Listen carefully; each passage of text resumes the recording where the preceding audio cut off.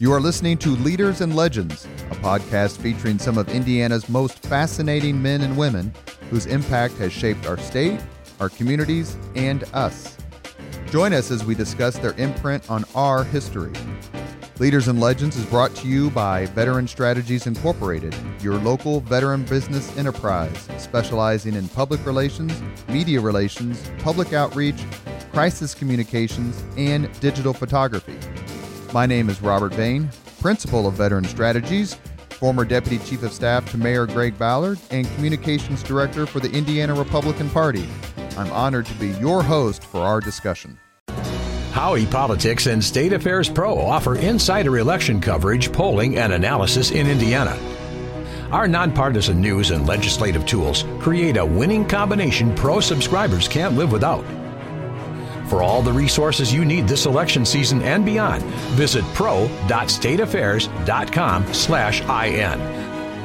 That's pro.stateaffairs.com/IN. Today on the Leaders and Legends podcast, we have an iconic figure in Indianapolis history, and it's a somewhat infamous time or day for many of us who remember it. I was just a kid, but we're here with Richard Hall, who was kidnapped at shotgun point, actually, by a deranged, angry lunatic named Tony Kiritsis. And we're going to talk about that for the next 45 minutes to an hour and talk a little bit about how he recovered through the help of friends. And we can't say enough for you joining us today, Mr. Hall. Thank you. Glad to be here. Where are you from originally? Indianapolis. And where'd you go to high school? Shortridge. Did you go to Shortridge with anyone famous? Well, there was Kurt Vonnegut and Dan Wakefield and some of those boys. Did you know Mr. Vonnegut? No, he was ahead of me. How many years ahead of you would Lugar have been? 3. So you were a freshman when he was a senior? That's correct. But after Shortridge, after high school, what did you do next? I went to Purdue, studied mechanical engineering, and graduated in 1957. And then you served your country? Yes, I went to Purdue on an NROTC scholarship. And after graduation, I was commissioned an ensign, and I went to Navy flight school. What made you come back to Indianapolis? Well, I was born and raised here, and we had a family business. I decided to go into the family business, so that was the reason. And the family business was a mortgage business, correct? The family business was more than a mortgage business, but the mortgage company was a part of our business. And your family had deep roots here with your multiple generations, or did they move? My dad was born in Hancock County along with my mother. And Dad started the business during the Depression at Washington State Bank after graduating from Purdue in agriculture. One of the points of the Leaders and Legends podcast is to talk to people who have made an impact on the city, helped change it, make it what it is today. As you remember, it was a relatively small, dreary, and not all too exciting place 60, 50 years ago. Does it matter to you that when they discuss the litany of things and big events in Indianapolis, that your experience with Kiritsis, which we'll get to in just a second, is one of the things that's listed? There are these landmark, benchmark events in the city's history, some of it positive growth and some of it more crime-related, for lack of a better term. Does it offend you or bother you that you're part of that litany? I guess I would probably say that I would rather not be a part of it. You worked for Meridian Mortgage, and you worked there for quite a while. And your company, if not necessarily you personally, and I want to talk about that, a fellow named Tony Kiritsis, who, if memory serves, was it a Pontiac salesman? He was a car loan. I think at one time he sold Cadillacs, if I'm not mistaken. But he had a business with Meridian Mortgage. the only business he had with Mary Mortgage was he solicited a loan on a piece of, so he could buy a piece of ground on the west side. And that's a pretty common transaction for a mortgage company. And you say yes to a lot of people and you say no to a lot of people. That's correct. But he felt like he had been told no unfairly, or he had been treated unfairly. Is that fair to say? Yes, that's what caused the whole kidnapping situation, hostage situation, was the fact that we asked for our money back. And did he refuse to give it to you, or did he say, I'll give it to you, but I'm being treated unfairly? Well, it was after about 3 extensions. We had conditions that he would pay it back in the year or 2 years, and we extended it to 3 or 4 years. And he didn't take this into account during his episode. I can't really say what he took into account. He had offers for 3-4 times what we loaned him the money, and he turned them down. Did he ever give a reason why? No. So did you have dealings with him prior to the day that he walked in to abduct you that were reasonable, or were you starting to think, okay, this guy's starting to lose it a bit? That we began to get concerned that, in fact, he was kind of pressured by my dad into accepting an offer on half his property for $500,000. That's a significant amount of money today, let alone 1977, 76. So if I have the date correct, it's February 8th, 1977. That's the day he walked into my office, right? So I was 9. I just turned 9, and I remember it well, if only because of something we'll talk about in a second, and that is Kritzis' press conference. But there had never been a news event covered to that extent in the local media market, especially local television. And we want to talk about that too, because that's kind of what leads to the notoriety even to this day. And we're very grateful. We have Richard Hall on the podcast on Leaders and Legends. He was abducted on February 8th, 1977 by Tony Kritzis in a singularly harrowing crime in Indianapolis history. He walks in. Does he come right up to you and say and abduct you, or does he put on a little act before he finally snaps again? No, he was waiting for me in the lobby, and he was sitting with his arm in a sling, and he had mercurochrome all over his hand, and he was carrying a box, like a Ayers garment bag or box, and he had made an appointment, so I expected him to be there, and so it was, and then we went from there into my dad's office. And that was when he leveled a handgun at me and said that he was going to strap this shotgun to my head, and we proceeded from there.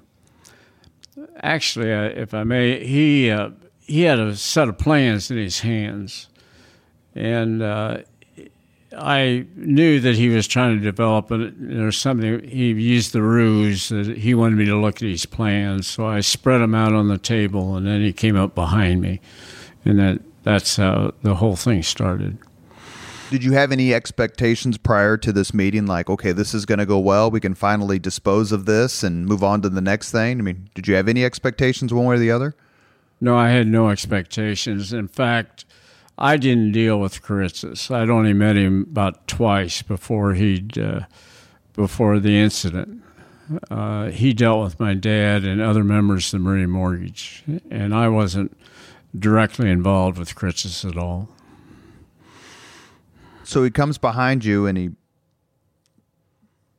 puts his gun on you. Was there a moment there where you're like, oh, I was in the Navy, I can kick the living hell out of this guy? Did you ever think about trying to end it there? Of course, you couldn't obviously predict what was going to happen for the next several dozen hours, but No, actually, when he first leveled the handgun at me, I looked him in the eye and I thought to myself, God, how can you let any man get so angry? I've read that quote from you in the Star. I think that's a terrific quote, because you must have dealt with people who either were denied their mortgage application or had lost their house. I mean, it wasn't the greatest of economic times back then. So, well, it's a matter of fact, it wasn't very long after that I considered. I said, God, I don't know why it's got to end this way, but let's go at it. I thought I was a dead man.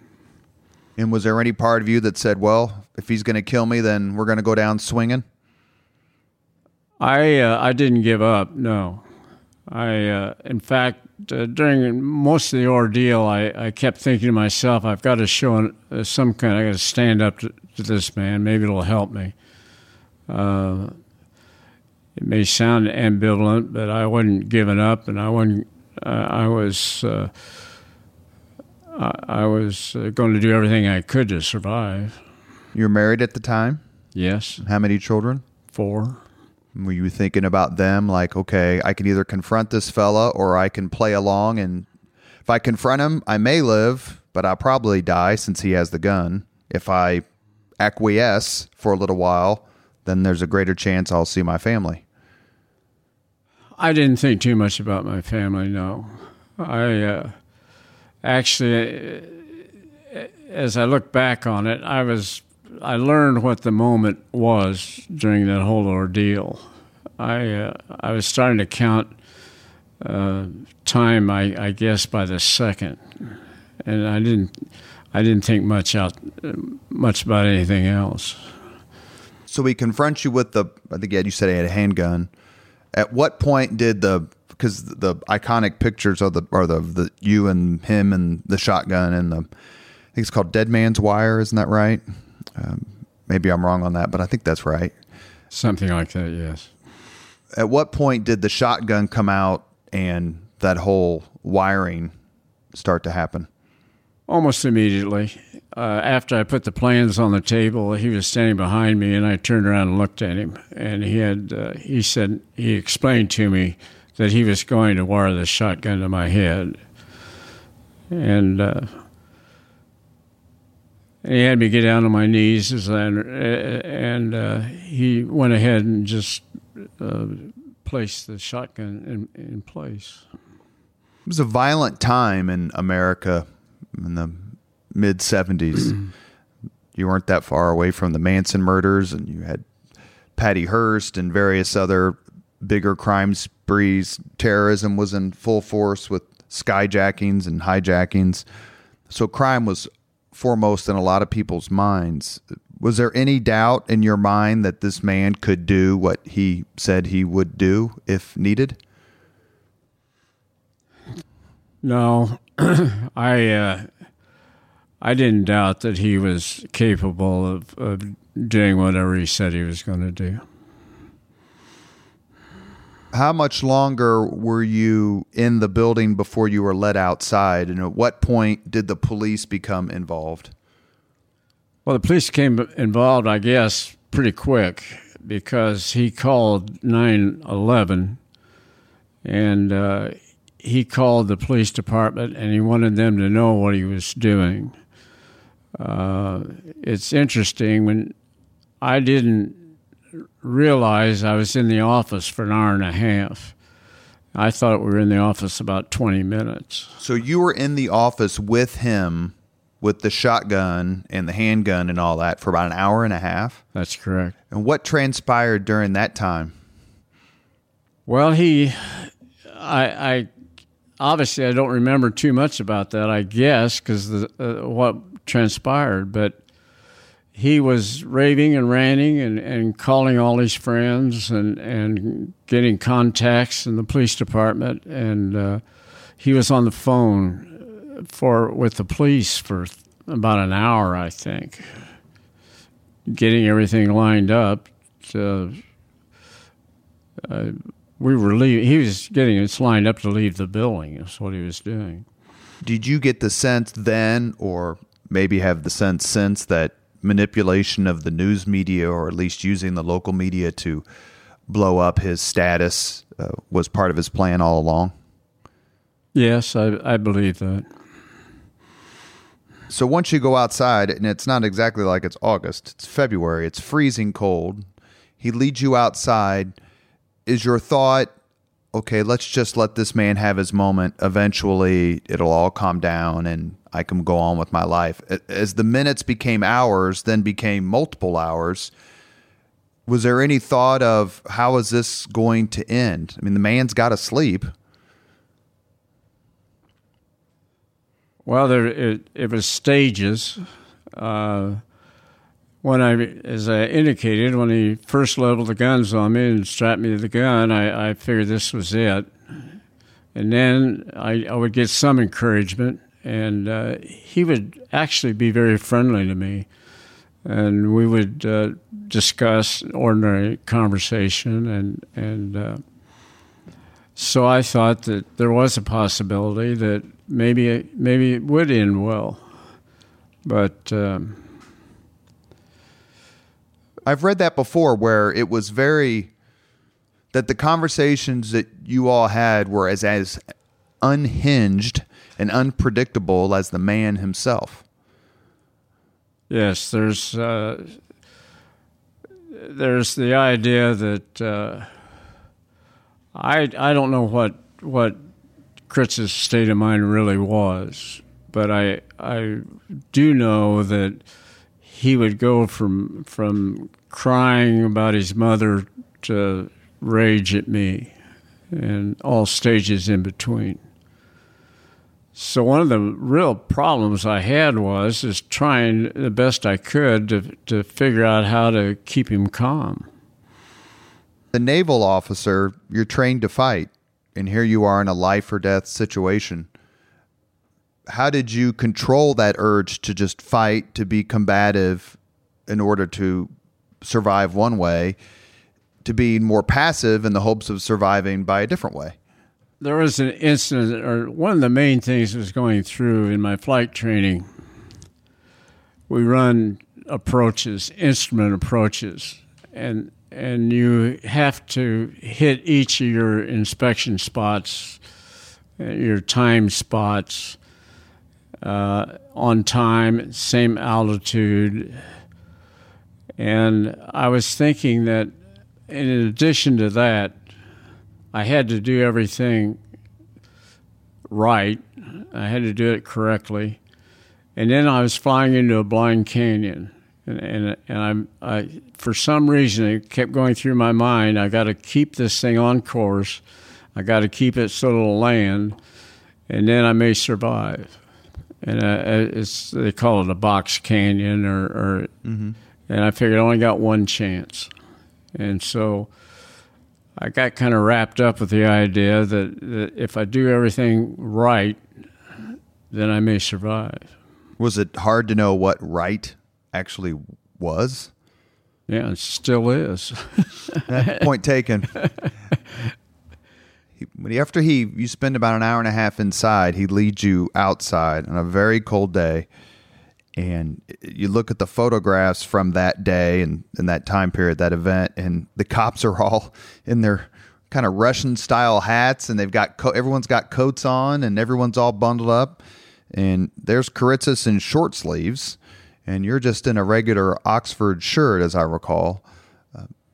What was that like, just surviving that element? Well, when I left the office and walked down Washington Street, I made a comment to Kritzis I was colder than all get out. And I made that comment to him 2 or 3 times. I don't know what I expected him to do, but I had a real recognition it was a cold day. And did it matter to you that the day not only was cold, but you were being paraded outside in front of your fellow citizens, almost like an animal? And were you embarrassed? Were you equally parts frightened? Was it tough for you to endure having the public look at you paraded around like that? You know, that's interesting because he berated people around him. He berated a female officer tremendously. He berated a minister. I never thought about myself. I never really thought that I guess I had the idea that he shouldn't be doing this, but that's about as far as I went. How long did you spend outside in general? Do you remember? No, we walked about 5 blocks and got in the police car, and then we went to the apartment. So you went to his apartment, is that yes, correct? Right. How would you rate the performance of the police during the entire event? Oh, I'd say it was exceptional. I had no, I had a real thought that they were really there to help me. And in fact, I kind of, I've always had that thought that they were something of an extraordinary. They used restraint many times, and I appreciated that. Did you ever, just take the shot? Just try it. I'm going to die anyway, so maybe this be my only chance. Sure. I had a real episode I like to talk about, actually. He laid a handgun. I sat in a chair for some of the time. He laid a handgun on the table beside me. And I had my hands handcuffed together in front of me. And he'd leave at the living room to go in the kitchen from time to time. And I kept thinking I could grab that gun, and when he came back, I'd shoot him. But I had trouble manipulating the gun, I thought, with my hands together. I thought that might give me a little trouble. But then I got my own definition of reasonable doubt was, how do I know that gun is loaded? And good point. If I had it pointed, if I pointed it at him, because he didn't like to get confronted at all. You said he left to go to another room. So where's the shotgun and the wire was long enough that he could go from room to room? No, I didn't. The gun was not wired to my neck the entire time. I don't know how many hours it was. Maybe half the time I was wired to the shotgun. The other time I was under the revolvers, and I spent some time chained on the floor of the bathroom. I suppose that's when he rested, I guess, out in the living room. Like one of the old claw tubs, cast iron claw tubs? He just changed you to that? I say a bathroom. It was just the half bath. There was just a stool there, I remember, and sure. And he had me curled around that on the floor. It wasn't too large a bathroom, and he said, "Don't make any noise. If you make any noise, I'm going to do you in." And I kind of joke about it from time to time. If you just stay chained without the chain making a noise is kind of tough. On porcelain, maybe? Yeah. During the time that you were abducted, how many total hours? 90 something? 63. 63? 63, excuse me. Did you ever get a chance to talk to your family? To your wife? Yep. I talked to my dad on the phone. I talked to my wife on the phone. And I guess those are the only 2 family members I talked with. One of the first calls he made, and I think Kritzis instigated this, and that was to my father down in Florida. He was in Fort Lauderdale.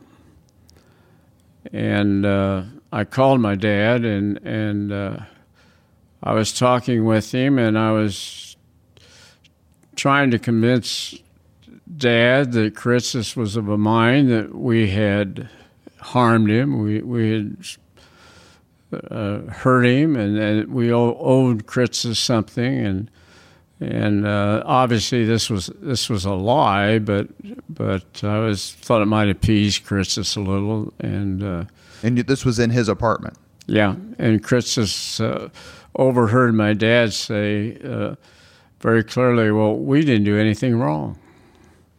And I thought, Dad, I wish you wouldn't have said that. I mean, I guess it's funny now, but damn.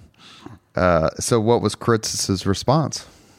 Well, he said, I'm never going to let anybody talk on this phone without my monitoring it, and he got all very upset about it.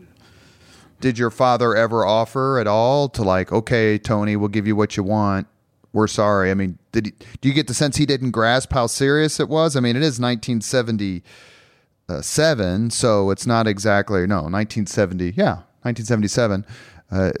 No internet, no cable. So you think your father may just not have grasped how critical the situation was? I think when I heard my dad say that, I said, that's my dad. He just said what he believed, and he always, I don't, the fact that he knew what the situation was, I'm sure. I've never talked with him about it. I never confronted him with that conversation, actually. I always kind of embarrassed about that he'd think that I felt ill of him or something, but didn't affect Father's Day that year. No, we. You got a card. We had 4 or 5 months. Yeah. How did he react? Did you ask to speak to your wife? I think that call was initiated by Christus. I'll have to think. I probably never will know, but I talked to her at home, and I told her, I said, I love you, and I love the kids, and be sure that the kids are aware of that. And I said, Christus is really a good-hearted guy. And again, that's obviously I was trying to appease Christus, I guess. And he grabbed the phone and he said, don't you believe that? I'm a black-hearted guy. And he wanted to always make sure that everybody knew what he was capable of. He wanted people to believe that he had it within him to pull that trigger. I believe that's true. How did you guys coexist together? He comes in to the mortgage building. You're there about an hour and a half with him at gunpoint. He takes you outside. You're outside for however long. And then you get into a police car. He commandeers a police car that's running, drives to his apartment. He lived on the west side. Is that correct? Yes. And then how long did you hang out in his apartment? I hate to say hang out like you guys were watching a movie, but well, it was all the rest of the time. It was about 60 hours, I suppose. He never took you outside again after that. Just to go to the what they refer to as the press conference. That went down out of the apartment across an open ground to a community building. What do you think the genesis of the press conference was? How did that come about? Christus wanted the world to know that he'd been worked over. And he wanted national attention. And he called for the press to be there, and I truly believe that was what was really the motivation throughout this whole ordeal, was he wanted to have the press have the press very much involved in everything he did. Did you get the sense that the news conference was a chance for him to let off steam? Like, let him have his word out. The more that he vents and the more that he tries to get the support of the news media and the people and sympathy, the more quickly this will be over. I didn't have that sense, no. I was still fearful that something was going to really go wrong. And he had me start to read all his grievances, and then he grabbed it from me, and he berated me to some reason. It wasn't quick enough. Pulled on you. I remember there's pictures of you like wincing as he's pulling the wire, because the wire's back around you at this point. Yeah. He's and I had cuts on my neck. I mean, and he would emphasize, I guess. Yeah, he would pull me around, actually, lead me around. Did you feel safer when you were out in the public like that, as opposed to being in his apartment? You know, I've never thought about that, but I didn't feel safe at all in the press conference. One of the senses I had was there was a couple of fellows that were crowding me quite a bit. It was very crowded. Media members or police officers? Media members, and they were. And I was trying to tell them through clenched teeth to get back. I had a sense that if Christus got too crowded, he might react. Where did the news conference take place? I believe it was in a community building.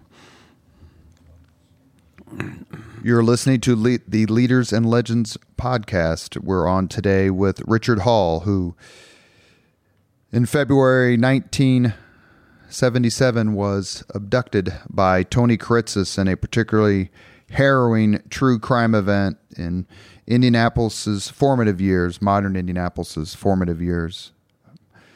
The media member most associated with your kidnapping is Fred Heckman, who was a radio reporter for WIBC.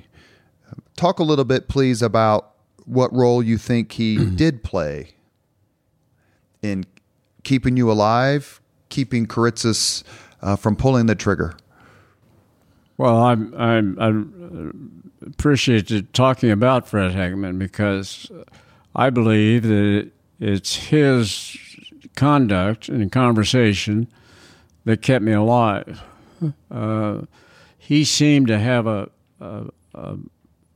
relationship with Kiritsis, and he could talk him down. And to this day, I listened to all the conversations, and I was thinking, how in the world is Heckman being so savvy? I mean, the questions sometimes I can't recall right now, but he would challenge and talk with Heckman, and I guess what I'm most like to convey is that I think Heckman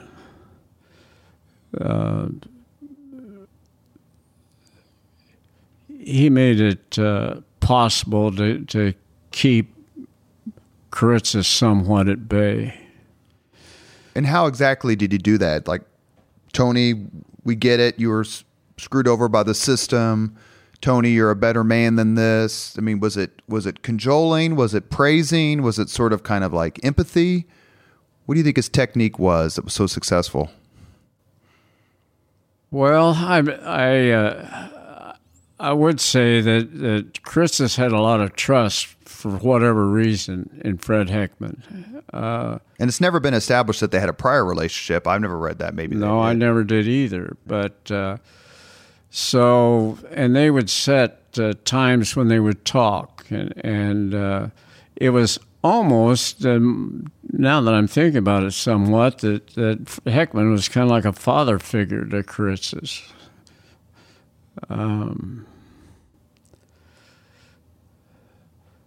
But it was, as far as I'm concerned, Fred Heckman showed a lot of savvy in that whole affair.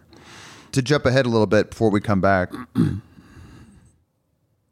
were you able, after the ordeal, to talk to Fred Heckman under different circumstances? Yes, I met him on a social occasion or two, and I didn't talk with him at length. I just told him that we had somewhat of a bond, and he agreed with that.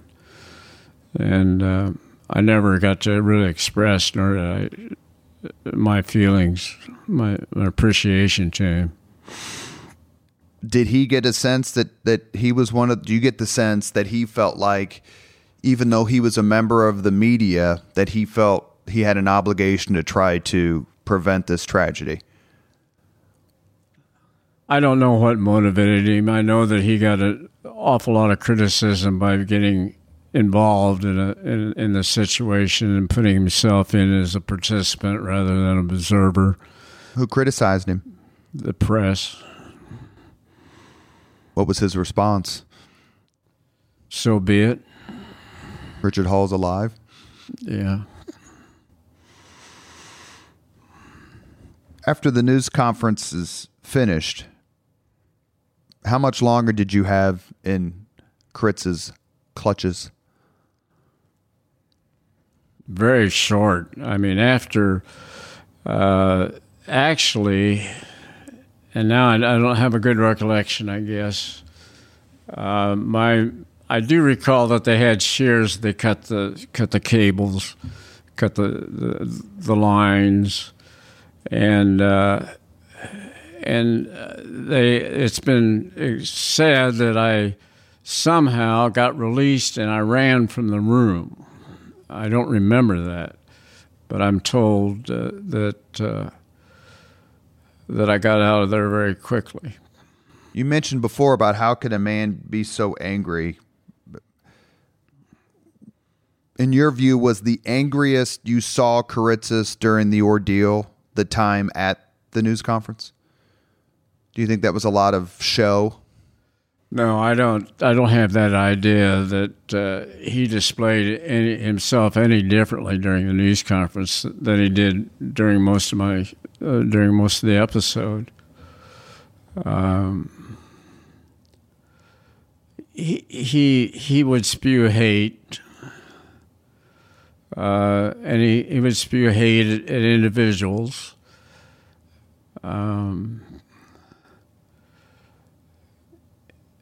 And he also made a comment, of course, that the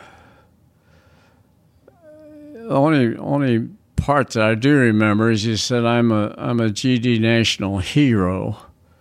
Yeah, that's right. And I don't know where that came from, although it would fit in with his winning the press and the exposure.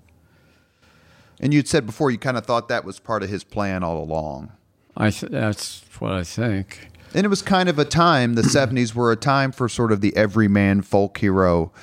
And there are other examples we could name, but very few of them trying to get it through this method. It might be noted that he had a plan to kill my dad and two brothers and myself. When we walked to lunch, he had a location across the street. He knew where we usually ate lunch. Where was that? At the Cozy restaurant on Pennsylvania Street. And he knew our pattern, and he said he didn't do that. I don't know. I don't know why he said he didn't do it now. I forget.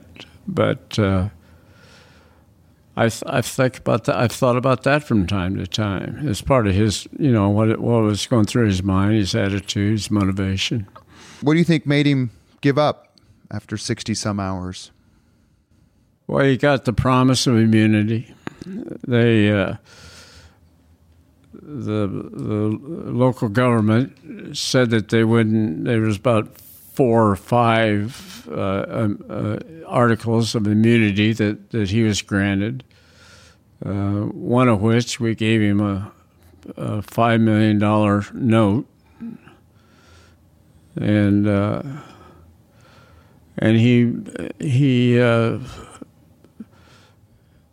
I believe he felt that was all true. So they offered Kritzis all this stuff to get you freed. Would you have basically offered anything? Like, whatever it takes to get me out of this man's way, just do it, and then we'll worry about it later. Yeah, that was our general attitude. Whether it was admitting to the wrongs that we supposedly did him, to give him the money. The immunity idea was one of the, they talk about the Stockholm Syndrome, which I've tried to think about a little bit after this. And after 63 hours, you start. But he said, Dick, they're giving me immunity. And I knew that. And he says, the state has agreed to this, agreed to that. And it's good. And I said, well, Tony, you got state immunity, but what about federal immunity?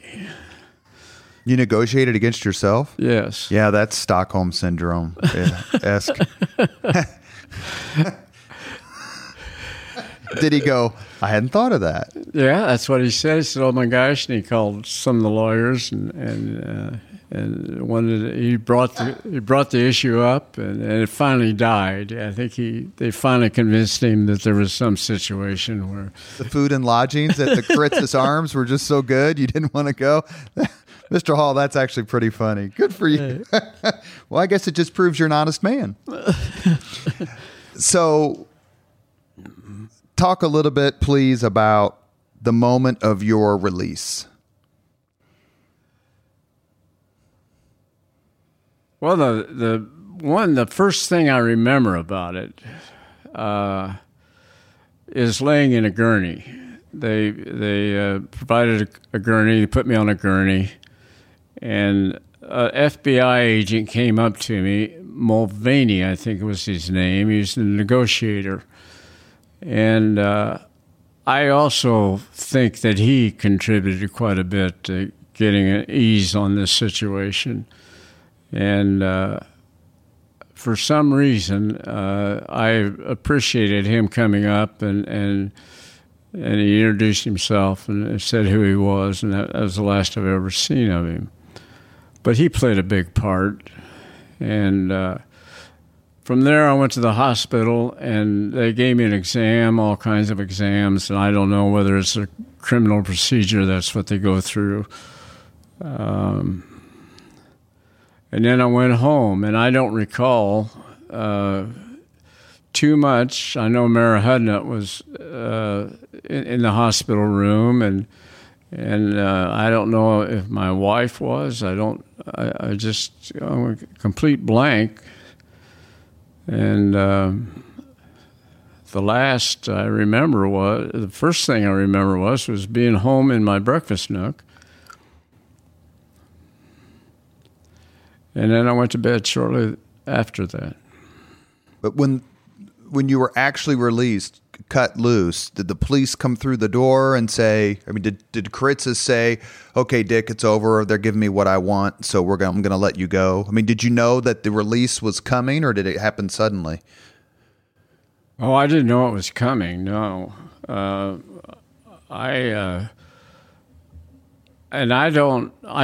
can't answer that question. It's just a blank for me. You would think that I would be very exalted, I'd be very exhilarated about being free, but I don't remember it. Kritzis then goes on trial for multiple crimes, despite the immunity he was granted, or I guess not granted, and he is acquitted. He was acquitted because he pled insanity, and that was before the law was changed. Back then, if memory serves, the prosecution had to prove that you weren't sane, and then they subsequently changed the law, probably in tandem with Hinckley getting away with shooting Ronald Reagan and claiming insanity. They changed the law so that you had to prove you were insane. And I think I have that correct, so please disabuse me if I don't. Mm-hmm. Did you attend the trial at all as a spectator? Or No. just as a witness? Or what was your role in the trial and what was your reaction to the verdict?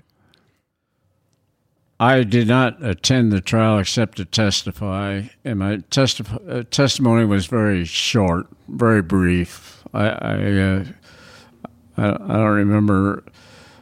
They did ask me the question that I've kind of feared or thought about for a long time, whether I thought he was insane or not. And I had really had counseling with my minister for about 6 months, once a week, trying to honestly answer that question. For some reason, I got fixed in my mind that was going to be critical to Christus going free or not. And but in any event, I decided that I just wasn't in a position to judge his insanity. And I dodged it on that. Your reaction to the verdict? It was the reaction of other people that bothered me more than my reaction, I think. I got wind that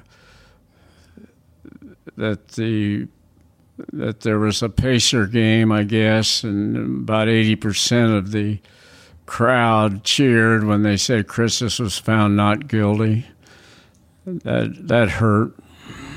And did you get the sense that he was successful in portraying himself as a wronged, average, ordinary Joe, working class guy who was punked out by the rich people and the system and the banks, and that he succeeded in at least leaving that impression to the general public? Yeah, I think I'm of that opinion. I was saying that the little guy won out over the big guy. After the verdict, and he's committed for several years, correct? Do I have this right? He was committed, and he served about 10 years. 10 years. Were you given notice that he was going to be released? No, I wasn't, come to think of it, no. And so were you, once you read in the paper or saw on the news or heard on the radio that he was going to be released, did you think of him every time you walked out of your door, got out of your car, walked into a restaurant, tried to do business? No. I was of opinion that Christus was through with me in the first place. I didn't think... You'd served your purpose. I'd served my purpose.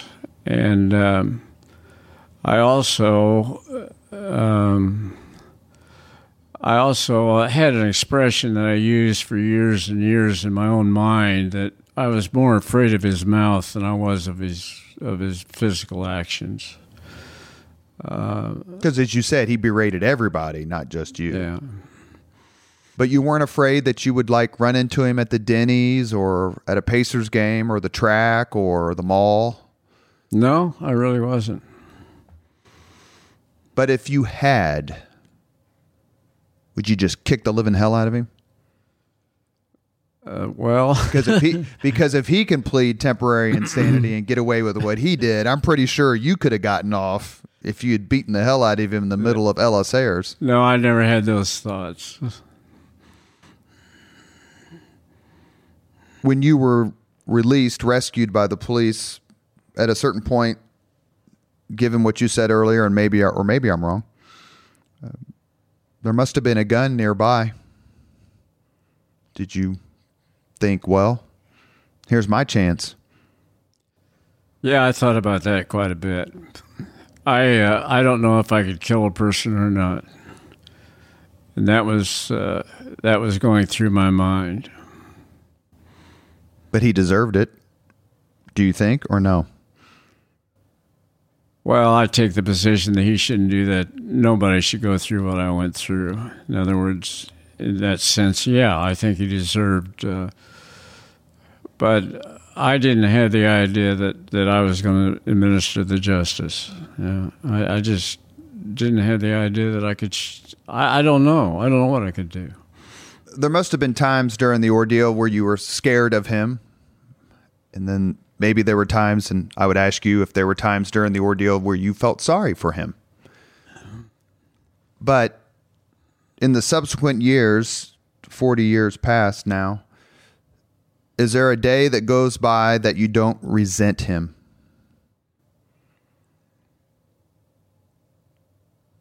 Well, I've been asked the question, I think it's related, have I forgiven him?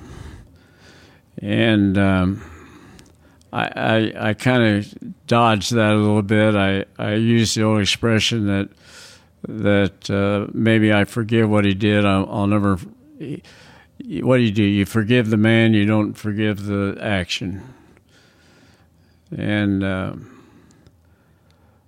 I've felt many times that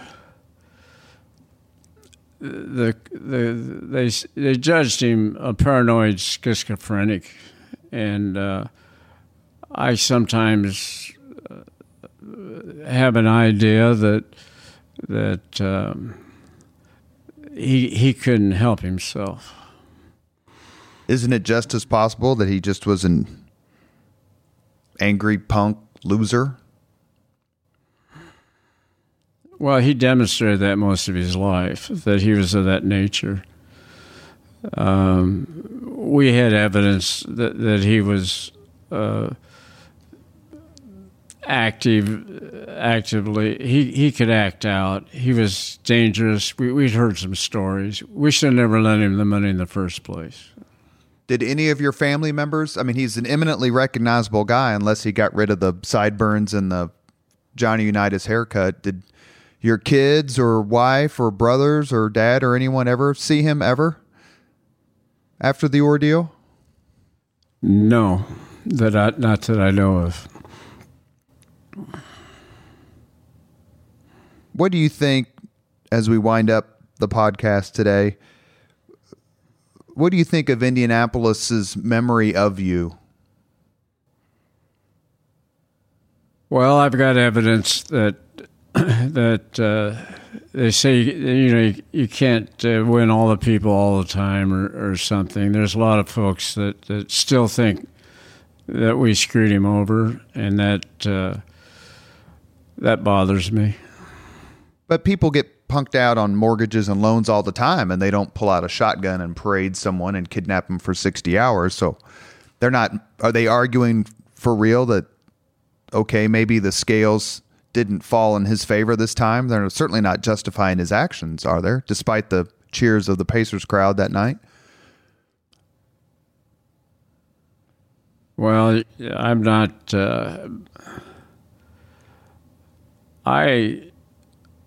I don't know why the public thinks the way they do. I know that it's been if there's been any harm to me and my family, I was in business dealing with the public. And your public, what the public thinks of you is a very big part of your operation. And he took that away, a lot of that away from me. And from that I'm resentful. So the new day happens. It's February 12th, 13th, 14th, 15th. What are you doing in the days afterward? Talk a little bit, please, about your life for the next decades before you retired. What was it like to be Richard Hall in this city? Well, it was very new to me to go through a checkout line at Kroger's and have the checkout lady say, "Well, you're Dick Hall," and often you would run into people that remember the incident, remembered your picture, and so that was it got to be kind of distressful in a way. And how long did that go on before it finally just kind of faded, or does it happen today? Still happens today. So you go to the MCL, you go to get your hair cut, you go to get gas, or go to... Well, not to that extent, no. People usually will... When they find out that I was the guy, then they have the reaction. They'll tell the story. I saw it. I was there. Yeah. What was it like? Just a couple more questions before we end for the day. What was it like the next time you went into that office? Your office on Market Street?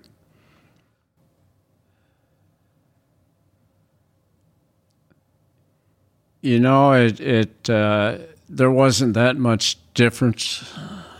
I think that everybody kind of went their own way, and we did have some of our management got together, and we had some decision making at that time, and had to confront the whole situation. But as far as the people in the office, there wasn't that much discussion.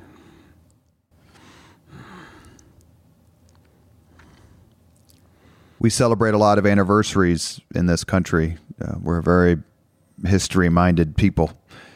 And every year, the same day rolls around, February 8th.